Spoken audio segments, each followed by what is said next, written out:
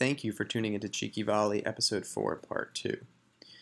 In Part 2, we discuss Federer Nadal's future, the GOAT discussion, GOAT as in goat cheese, as in greatest of all time.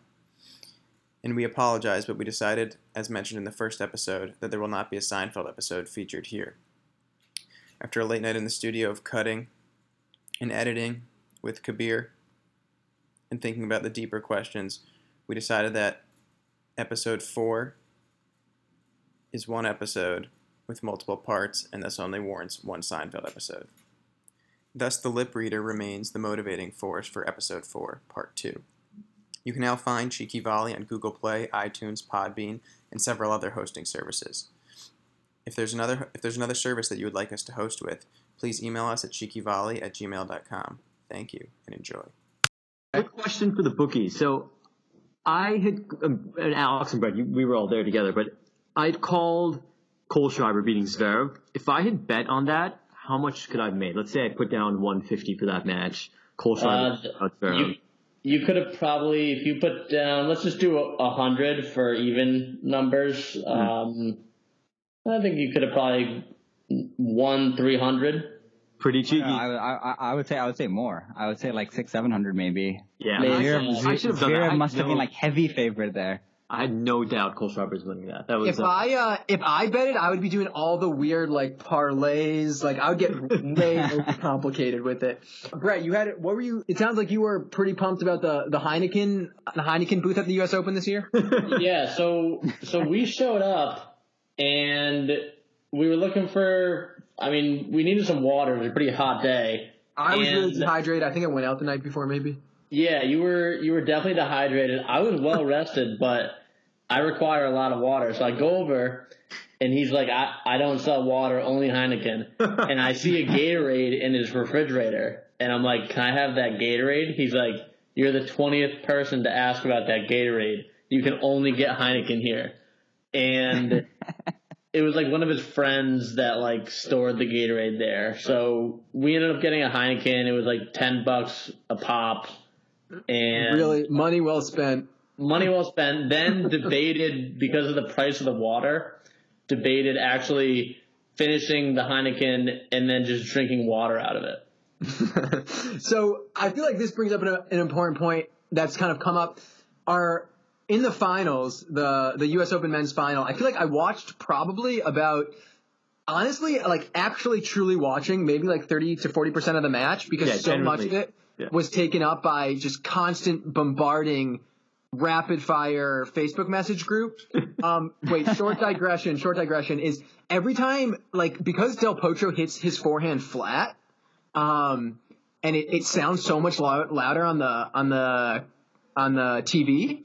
My dogs would, we have like a new young sort of puppy. He's like leaving puppyhood. He's about 1 year old. Shout out Jack Saporian. He would just start barking every time Del Potro hit a forehand. Wow. That's great. So, because he just throws down the thunder. But anyways, digression from a digression, return to the digression. But one digression. So we're back at one Facebook. We're back at the Facebook. We went from dog digression back to Facebook message, which was a digression from tennis. Anyways, the point being, we just started talking about who on the tour is best to get a pint with, and I feel like it's a really important question in terms of understanding different personalities. So right now, Kabir, cheekiest pint on the tour. Who do you think? First, shout out. This is a conversation that Adam Watson and I have been having for several years. So happy that he's gone on the airwaves now. We got to get Adam on an episode so he can give his input on this as well. He's got some cheeky perspective on the pint talk. All right, cheekiest pint on tour. Tough one. So current player or general? It doesn't have to necessarily. I mean, cheekiest pint is obviously ideal to the sort of thematic motifs of the show, but just the sort of like right now you're going to get a pint with a player on the tour and someone who is like maybe a personality in the U.S. Open. Who are you going for? Maybe Kyrgios. Okay, so what's good about the Kyrgios pint? Anyone can weigh in. Brett, Asher, feel free to weigh in on the Kyrgios pint. Kyrgios, like, despite his like antics on the court, I think like universally the guys love him on tour. They say he's like super genuine when he like asks them about how they're doing and stuff. Off the court. So that's actually pretty interesting. So I feel like he's definitely ordering like a car bomb, like the Guinness with like a Jägermeister inside the Guinness or whatever. I feel like that's his move. Do you think his Australian accent gets even heavier the more he drinks? Or oh yeah, he starts talking about like the Bobby, like deep, like after a few beers, it's all about the Barbie. And when do you think the spiky shell comes off? Because someone who acts like he acts, Jaeger shots. He doesn't want to take anything too seriously. It seems like, because if he does, something bad's gonna happen. Like, I think after a few drinks, our boy Kyrgios gets really sensitive. I do too. That's why I would think it would be interesting. Yeah, I feel like after a couple drinks, you could really chew the fat. Like, it would get really deep with Kyrgios. And then maybe I could get him to sign a contract so I could coach him. Yeah. That'd be a good matchup. The Brett Kyrgios. Oh, God, I hope he gets a coach in 2019. What about Asher? Have really tight face. I think Mohamed Layani, he doesn't have a coaching gig for next year. He would be a nice pint. I feel like Mohamed Layani would be a really... Oh, yeah. He'd be really good. He'd have like some developed craft beer taste for sure. The closest experience I've had to getting a pint with Mohamed Layani was ball boying during one of the matches that he's umpiring for. Total lad, great guy. Layani. So what about like Asher? Who do we have that's who do you think's like a low key good pint? Maybe someone that you were not sort of necessarily sure about. Well, I think like if we're not just looking at current players, I think Cheeky Volley Hall of Fame first ballot, Dmitry Tursunov. Yes. Yeah. Right, so we profile Tursunov, sort of? Yeah, Kabir, you go ahead. Yes, Dmitry Tursunov. I don't know if he's formally retired, but Russian player, spent, I think, half his life in the U.S., so he's got a pretty American, quite California accent. Huge hitter, just hits massive ground strokes off the ground. Was a pretty top player. I think at one point he was top 15. Also known as definitely a jokester on the tour.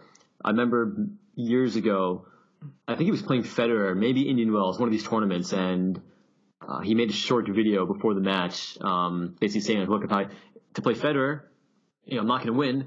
Chances are really low. I've got to, I need an edge. I've got to rattle him a little bit. So he took about 40 bananas and put it in Federer's bag before the match to rattle Federer. I think actually that match he took a tiebreak off him, 7-6. So Tursunov, top guy, top banter. Violation, unsportsmanlike conduct, warning, Mr. McEnroe.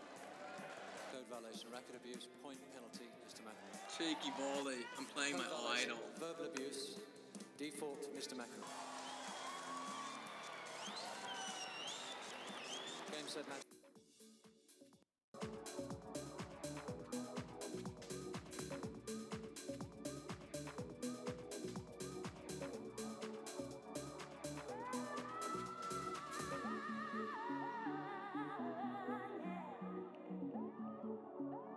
The end of the U.S. Open, I think a kind of sort of the subs, like a subtext or a sort of tangent related storyline, or let's say I think subtext is the way to go, is, and we've kind of seen this before a few years ago, where people are kind of like, how much longer are Fed and Nadal going to last? I think specifically Federer, it was a little bit like, okay, he's looking old. The end of each year, the last few years, come U.S. Open, it seems like he gets kind of tired, kind of worked. Like he's in decent form. Wimbledon seems healthy. Gets to U.S. Open and things kind of sort of.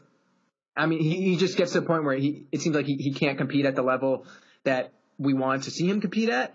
And Nadal, I felt like what happened this year was reminiscent of Nadal a few years ago before he kind of had his comeback, where he goes into a tournament and then something happens with his knees. Right? Like this knee thing is not a new thing. He's been healthy for the last year and a half or so. The knees hurting at the end of the year, the tendinitis he has. I mean, I feel like this is each year. It's just kind of, he puts his body through so much, end of the year, always pulls out of at least 1 or 2 tournaments, right? So what do we see, Kabir? What do you think we see for them kind of moving forward? It sounded like Federer kind of made a slight nod to retiring in his press conference, although it wasn't convincing. Wait, what did he say? I don't even know if I caught that. Didn't he say something about how this, like, I thought someone asked him a question about retiring, and he said that, like, with the Millman match that he was, did anyone else see that? Was it retiring from the match or retiring from a career? Oh, maybe was he saying retiring from the match? Yeah, it may have been that. I think it may have been that. Okay, sorry. I don't know. I mean, I think definitely, I think he's done playing clay. Don't see not playing clay. I don't know. It's interesting. It was a good point. I think we talked about this once during the Cincinnati final when this year when he played Djokovic. Darren, and he kind of looked off. I mean, he played well getting to the finals, and in the finals, just serve looked off, forehand totally misfiring from the first game, just completely off. And Darren Cahill made a good comment about, this is sort of the price you pay of playing limited tournaments of the year. Got to Wimbledon, played Wimbledon, then took off a couple weeks, now playing a match. Even at this level, being number one, having as many accolades as he does, when you take weeks off, you slow down a bit. So, I don't know. Is he going to... I don't know. Begs the question, if he plays even less next year, is it going to be even more kind of erratic, inconsistent results? I don't know. I think he's definitely done with clay. And I think it hurts your focus, I think, when you start taking tournaments off. Yeah, maybe... he gets some time home with the double set of twins, and I feel like he's just thinking about other things. Maybe 12 I feel like it's kind of amazing that he's able to do what he's done playing that limited amount to... I don't know what he does for practice, but he must Dubai. be able to... It's all about Dubai. Yeah. Big Dubai guy. But if you look at, like, Serena, she's been on, like, a pretty similar schedule for, like, the last 10 years. Yeah. In her case, like, she is a lot better than, like, everyone else on tour. So that kind of helps. Mm-hmm. But then, like, I'm not as downbeat on Fed yet. Same. What about Rafa? Rafa just depends on the knees, I guess. I mean, if he stays healthy, like, he'll be winning the French, like, every year. What he does on the other surfaces, like, I'm not sure. Yeah, do we know the betting odds of him winning the French next year right now? He must be heavy favorite. Like, I can try and check that out. Number 2 favorite, I mean, team, right? Yeah, it's him or team. I think it's got to be him or team. If Djokovic plays this well, I mean, why not him? Yeah, and I think Sasha Zverev can win a tournament on clay very soon. Clay? I don't think his first slam is going to be the French Open. He's like, for such a tall guy though, he likes to get spinny. It's like he does play really well on clay. He's won Monte Carlo and Rome, I think. And was he quarters at French this year? Yeah, he was quarters, but he played like 3 5-set matches, and then he just ran out of gas against a team in the quarters. Yeah, he played that match just for respect. He was completely out of it. It was So I got the French Open 2019 odds. We got Nadal, Joker, number 2, team 3. What if you just bet Nadal winning? What are the odds? Oh, of him winning? Yeah. I'm not sure of that, but well, I got it in front of me. So Rafa is like 1-1, so he's even. So if you bet 100, you win 100. But that's right now, right? Yeah, right now Novak is 5-1. So that I think that's like that's a great bet. Wait, so that means you bet 100, you win 500. Yeah. But that seems actually pretty fair. Nick Kyrgios is in the top 10 here. Hey, Kyrgios is not winning a French. Dude, that is not a good surface for him. Points go long. I feel like he gets like, maybe there's a someone attractive in the crowd or something. He loses his focus. Yeah. But all right, so I think this is a good lead into it. We're going to talk about the GOAT discussion. We've had some rumblings in the group chat about, Kabir and I kind of hinted it in one of our last episodes. I'm kind of bullish on the Nadal GOAT conversation. The way we're going to do it is, I guess anyone can argue for whoever they want, but I do want, since Djokovic just won, Asher, can you kind of make the argument for us sort of less, I think the less heard argument that people, I think people, the impulse is to go to Federer and then maybe someone will be like, maybe Rafa. But there is definitely an argument to be made for Djokovic. So what's the GOAT argument for Djokovic? Sure. So before we get into that, I just wanted to ask everyone else what they think the GOAT was. Like, what exactly are we talking about? Are we talking about GOAT career? Like who plays the best at their peak? Or if let's say the Bill Simmons argument, which is if an alien came and you didn't know who the alien was and you had you had to pick one guy from history to win the match to save the world. That's what I choose, and that's why I always choose Nadal. Gotcha. Okay, so let's do GOAT not in terms of. I think you make your own argument. Okay. Okay. Because I think there's different, when I feel like the kind of classic GOAT discussion now is LeBron James, Michael Jordan, and there's kind of different. There's the longevity argument that LeBron's played longer. There's the titles argument that MJ has titles. So I think that works well with tennis. All these guys have longevity. Obviously, Federer has kind of he kind of takes cake in that. So you make your own argument. Okay, let's do it. Sure. Yeah, that's fair. So my Novak argument, basically. If we assume Rafa, Novak, Roger all playing at their peak, same time, I kind of think Novak finishes the year number 1. So I kind of think playing with those two guys, he's sort of better than them, taking into account all the surfaces, just the head-to-head matchups. He has the head-to-head advantage. It's not like he loses to anyone else. He's consistently getting to finals. He's consistently playing these guys in finals. Novak only has one French, right? Yeah, just the one French. And I think he only has a couple of finals as well. I think Roger has 4 finals. Mm-hmm. But he does have the win against Rafa on Chatrier, which only 2 guys in the history of tennis have. Which are Soderling. Him and Robin Soderling. Shout out Soderling. But was Soderling, was that a final? Wasn't that in the semis when he did that? No, it was the fourth round. Yeah, so I feel like beating Rafa in the finals at the French is a achievement in a kind of a different way. But Soderling... But Novak didn't do that either. Novak beat him in the quarters as well. Soderling allowed Federer to win. Yeah, that's what gave Fed his one clay final, or championship. Robin Soderling now has a company that makes strings. And they follow us on Cheeky Volley. Are they called? Are they called Soder strings? It's RS Tennis, and they follow us on Cheeky Volley. So that's sick. Dude, so sick. We'll have to do a giveaway for them. I just want one of their logo stencils. Yeah, those are pretty good. So basically, you think, Asher, if you take all of them at their best, that Djokovic wins. Oh yeah, he finishes the year number 1. I think he takes Australia and the U.S. Open, and then he takes Indian Wells, Miami, and then a couple more, and then he takes the finals as well. See, I think okay. Here, I'm gonna let someone else go. Then I'm gonna go for the route. But I should caveat that the surfaces are completely different than they were 15 years ago. So if we're looking at the 90s when Sampras was in his heyday, all the surfaces were generally super quick. Mm-hmm. And so the surfaces that Novak has got to play on the last few years definitely helped him out with the slower hard courts indoors and outdoors. Mm-hmm. What about Brett? Who are you taking? I just think, I'm a big Fed fan, but Nadal, and this is the reason why. So if you look at a couple French Open finals, Nadal took a couple sets off Federer, usually first set really quick, 6-1, 6-2, 40-minute set.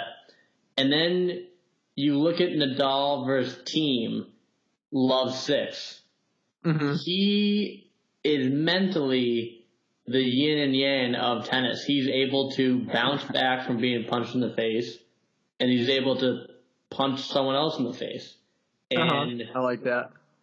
That to me is someone that doesn't get too high and doesn't get too low, and has respect for everyone, and is just able to. He's the real man. He's the real GOAT. If you can, that's it. All right, I think he's mentally the GOAT for sure. Definitely. All right, this is why I take Nadal. First, I think I think Nadal and Djokovic's primes never overlapped because Nadal was sort of hurt when Djokovic started to play really well. And so I think Nadal at his best, Nadal basically showed that he got to a point where I feel like in slams he was beating Federer consistently. When Federer was essentially in his prime, it seemed like Federer, I think maybe because Nadal started winning so much, people thought that Federer was drifting a little bit, and he did start to win less slams. But considering that Federer had this second win in his career, I feel like it's fair to say that their matches played in the late knots were, I think that's when Nadal takes the cake. I think the one stat that shows it is on hard courts and grass, Federer owns the rivalry 11-9 and 2-1. So 11-9 on hard courts, and on grass 2-1. And so that's pretty close. Federer's a little better on grass, but on clay, Nadal is 13-2 with Federer. So I feel like if you just play, let's say, if you take their 3 best years of tennis, play on all 4 surfaces, Nadal is he's gonna win more matches. That I think that's for sure. But the thing is, in tennis, does a head-to-head matter that much? Actually, someone sent a really good mailback comment into John Wertheim. Oh, sorry, L. John Wertheim. Shout out to him. He produces great tennis content. Yeah, he does. And basically the argument was that the head-to-head matters in terms of how it affects your title output. So basically, Nadal having the head-to-head over Roger meant that Roger couldn't get more Grand Slams. So he basically narrowed the gap. If the head-to-head sort of, it doesn't matter for its own sake, in tennis, right? Yeah, but I do think I feel like the fact that Rafa has his it's 11 French Opens now. Yeah. So he's got his 11 French Opens, and he still has 6 titles on other surfaces, being hard court and grass, which is it's 3 U.S. Opens, 2 Wimbledons, 1 Australian Open. Yeah. He's not bad on the other surfaces. And I just feel like you have to be I feel like Federer having 1 French is kind of weak. This is what's tough about the head-to-head argument is that in their best form, they each beat each other. I mean, some of those matches where they were both in their prime playing each other goes to 5 sets. The match is decided by 3 or 4 points. No, I think the 2008 Wimbledon final is the match that defines the GOAT conversation. But a Federer fan would argue that he had mono that year, so he was not his best. What? Take us through the mono argument. He just started the year. So before 2008, I think he got to 10 slam finals in a row, which is insane. Then he loses to Novak in straight sets at the 2008 Australian Open. Also, how the heck does a player on the tour get mono? I feel like that's something you get when you're in a high school. That is a great question, and no one dug deeper into it, which they should have. And just a quick point, just of how debilitating mono can be. It ended the career of 2 players already, Mario Andrich and Robin Soderling, who may have been doing some things in Monte Carlo that we can't talk about on this podcast. Career completely ruined by mononucleosis. So anyway, Asher. Yeah, no, he got to the French, and normally on clay he was always losing to Rafa, but he's kind of competitive, and Rafa just destroys him in that French final, and I imagine that must have affected him in ways that maybe wouldn't have happened if he hadn't sort of gotten so mentally weak. 6-1, 6-3, 6-love. Guys, yeah, just destroyed him. Thoughts on this fact that I want to throw out there? Consecutive semifinals, and more importantly, I think, consecutive quarterfinals at a Grand Slam. Federer has 23 consecutive semifinals at a Grand Slam, followed by 36 consecutive quarterfinals. Yeah, it's unreal. That's insane.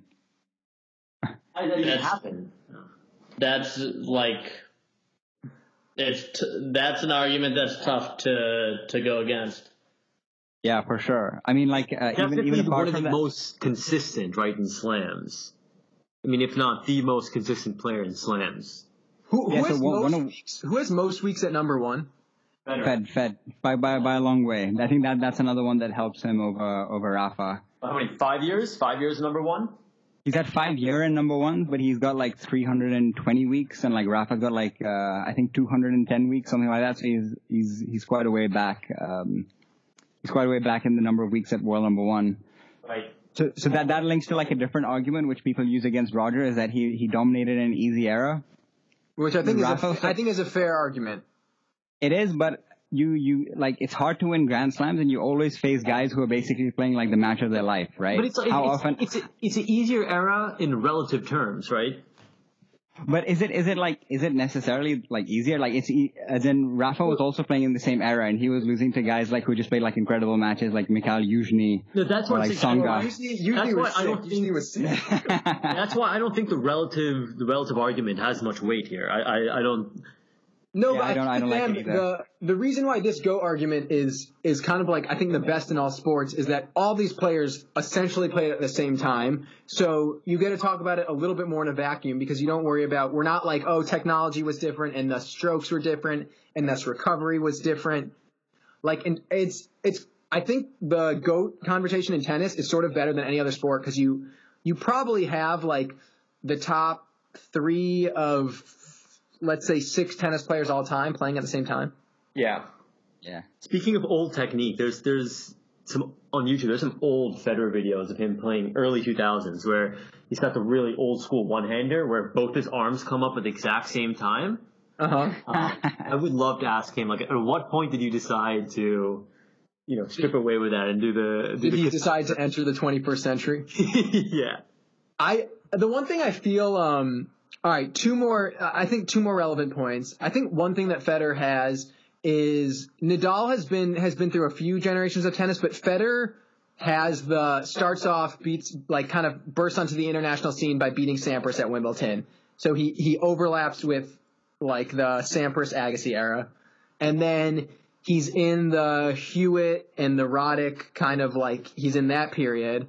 And then he's in the Federer, Nadal, Djokovic period, and then he's also into this new next gen Sasha Zverev, Kyrgios, social media generation. So I think the fact that he's got the 4 generations where Rafa has like sort of 3 or so, adds something to his I guess the longevity argument. Yeah, and remember, right? Even as Nadal's career was beginning, Federer was world number 1 at 23.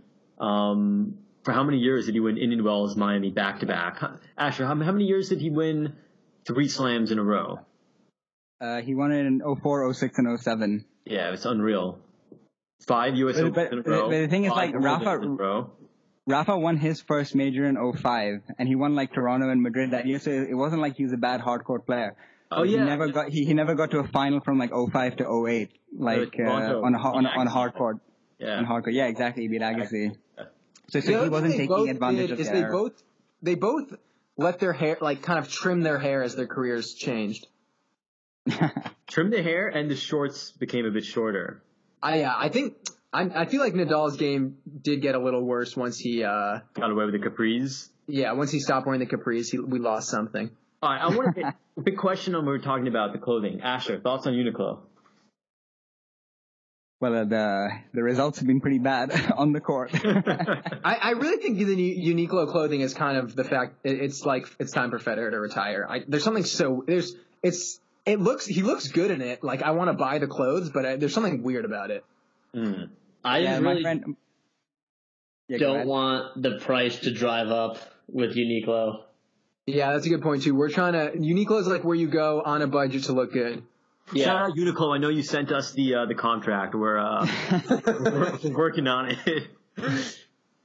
Yo, our friend Kabir and I's friend Chris. Shout out to Chris. He actually thinks the Uniqlo deal disqualifies Federer from the GOAT discussion. Why? It is. I mean, dude, the GOATs in most sports have played with Nike. Like, it's a fact. Yeah. Basketball, LeBron, MJ. Tennis, it was Nike. I guess soccer, there's probably the GOATs are wearing Adidas, but all right, let's, any last thoughts on the GOAT discussion? So if you were really pressing it, Asher, who are you taking as the GOAT of these 3? It depends who we defer. Right now I'm taking Roger for sure. Okay. You're taking Roger. Kabir, We already know it's Roger. Roger. Kabir's putting on his RF hat. Brett, what about you? I mean, I'm a big Roger fan. I had a two-hand backhand my whole life. Currently play with a one-hander. It's really inconsistent. And I go Rafa. I go Rafa too. And I really think it's basically the alien argument why I take Rafa. It is. Like, okay, here's another way to put it. If you're playing a team tennis match, like let's say college tennis format, and you're picking your 1 or 2, you're putting Rafa at 1. Oh, yeah. Like, I'm putting Fed at 1. No, dude, anyone Rafa faces, you know you're probably going to win. I think Fed is... what if Rafa's playing a 6'6"? If he's playing Isner, basically. Or Cilic. I'm still taking him. But I think that's all we have for GOAT for now, unless you guys want to add something. I just had like one more point is that I think John McEnroe, when he does the GOAT discussion, he says like we just need to look at it by surface. We can't like combine it. Yeah, I will say that like Rafa on clay is like not just is he the GOAT like tennis player, he's a GOAT like NBA player, he's a GOAT NFL player. He's just a GOAT athlete. Rafa on clay. Yeah, completely agree. That's indisputable. Yeah. Rafa on a fishing boat in Mallorca, also probably the GOAT at that kind of whatever that would be. But one point, so this is definitely an ongoing discussion, but just while we're on the topic of, simplifying the argument to the specificity of the surfaces. So Federer, how many Wimbledons? 8? 8, yeah. And Sampras had 7. 7. Yeah. Okay, so who was better on grass though? And wait, what about Borg? You got to throw Borg in there, right? Did he have 6? 5? Yeah. 5 or 6? 5. Okay, so Sampras, Borg, Federer. Okay, I'm going to go with... I think grass does not play as quick as it used to before. I think if it was slower, I don't know if Sampras would have won as many Wimbledons as he had. I think because grass is slower now and you can still play on the baseline, it's not completely serve and volley like it used to be. Federer is a more complete player. It's a better grass player. Yeah, I take Fed too. And I also take I think Fed's serve has lost something. I think early in Fed's career, he had the best serve on the tour. Yeah. And that version of him, his almost pre-Nadal Federer, his serve was incredible. And his forehand has lost a little bit of punch too. Yeah, for sure. I think switching to the bigger racket helped the backhand, but he doesn't fire those lasers like he used to with the forehand. Mm-hmm. Yeah, I feel that. I mean, it's still a hefty shot, but I think yeah. I was watching, actually yesterday on the train, I was watching Federer Agassi 2005 US Open highlights. Oh, dude, solid train watch. Unreal. Federer was, I think, 24 years old. It was the biggest forehand at the time. It was unbelievable. The one thing I'll also say about, this is relevant to Fed and Sampras because both of them can come to the net, is I think one thing we saw at the US Open is that a lot of younger players haven't really developed net games. It seemed like even Djokovic was the finals. Part of the reason he was played so well is because he was really good at closing out points at the net, and he didn't miss an overhead. But we saw Zverev and some other players who their net games were kind of underdeveloped. And I think anyone for the grass argument, you got to be really solid at the net. I think Djokovic. I don't think it has as good hands as Rafa or Fed though. No, Rafa for sure. Yeah. It's a strong net player though, definitely. Strong net. As I said, I think there's two sort of last parts, the final chapter of the GOAT discussion. One is Fed or Rafa decide to do a year of doubles and win the turn the grant all 4. Do you think they would though? Dude, I think so. Okay, you take Rafa and let's say if he picks whoever his partner is versus Jack Sock and one of the Bryan brothers. Who are you taking? That's a tough one. Those guys.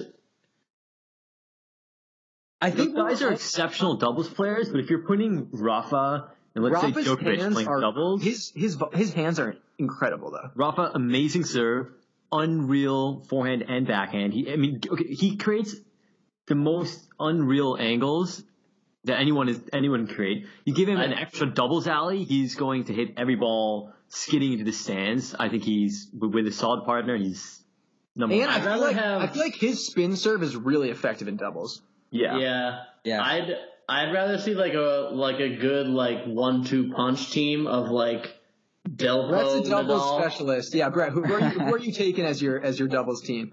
Doubles team. I want Delpo Nadal. And then who would Fed's partner be? Federer and Cilic. Oh, that'd be sick. I mean, come on, that's as good as it would get. That would be a great match to watch. It's kind of frustrating to think about because you really want to see it happen, but are we ever going to see Federer and Cilic play doubles? No. Dude, I think one thing that would make tennis more interesting is if at slams the best players had more pressure to play doubles. Yeah. This is a good thing. I don't know if this is ever going to happen, but doubles, it's a shame the doubles isn't more popular. And why it's not popular is because top players don't play it, right? Because they want to focus on singles. So do you think, I mean, I would love to ask McEnroe this question because he's really good. I feel like this is a great, like this is its own episode, but yeah, he's really good at answering these kind of like structural shift in tennis questions. But are we ever going to see an ATP tour where top players get paid to play doubles? Like they get paid an incentive fee for playing doubles and making the sport more popular. I think Grand Slam should do it. If you could get Federer playing, like, do you know how many people would pay to see Federer and Rafa play doubles? Yeah, or just to see Federer play doubles. I mean, it doesn't need to be with Rafa, just to see him play doubles. And I feel like doubles is so much strategy that, like, Federer's mind on a doubles court would just be so amazing. Yeah. But remember, Federer Wawrinka doubles Olympics was pretty spectacular. Yeah. The last thing in this conversation is, guys, when we're talking about Robin Soderling, I looked up his Wikipedia. Robin Soderling's full name is Robin Bo Carl Soderling. Really?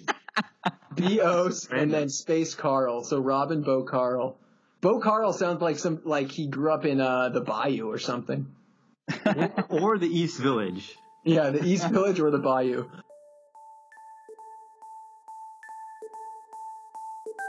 Look, I found her. Damn. Red coat. Look, I found her. Look, I found her. Red coat. Look, I found her. Look, I found her. Damn. Red coat. Look, I found her.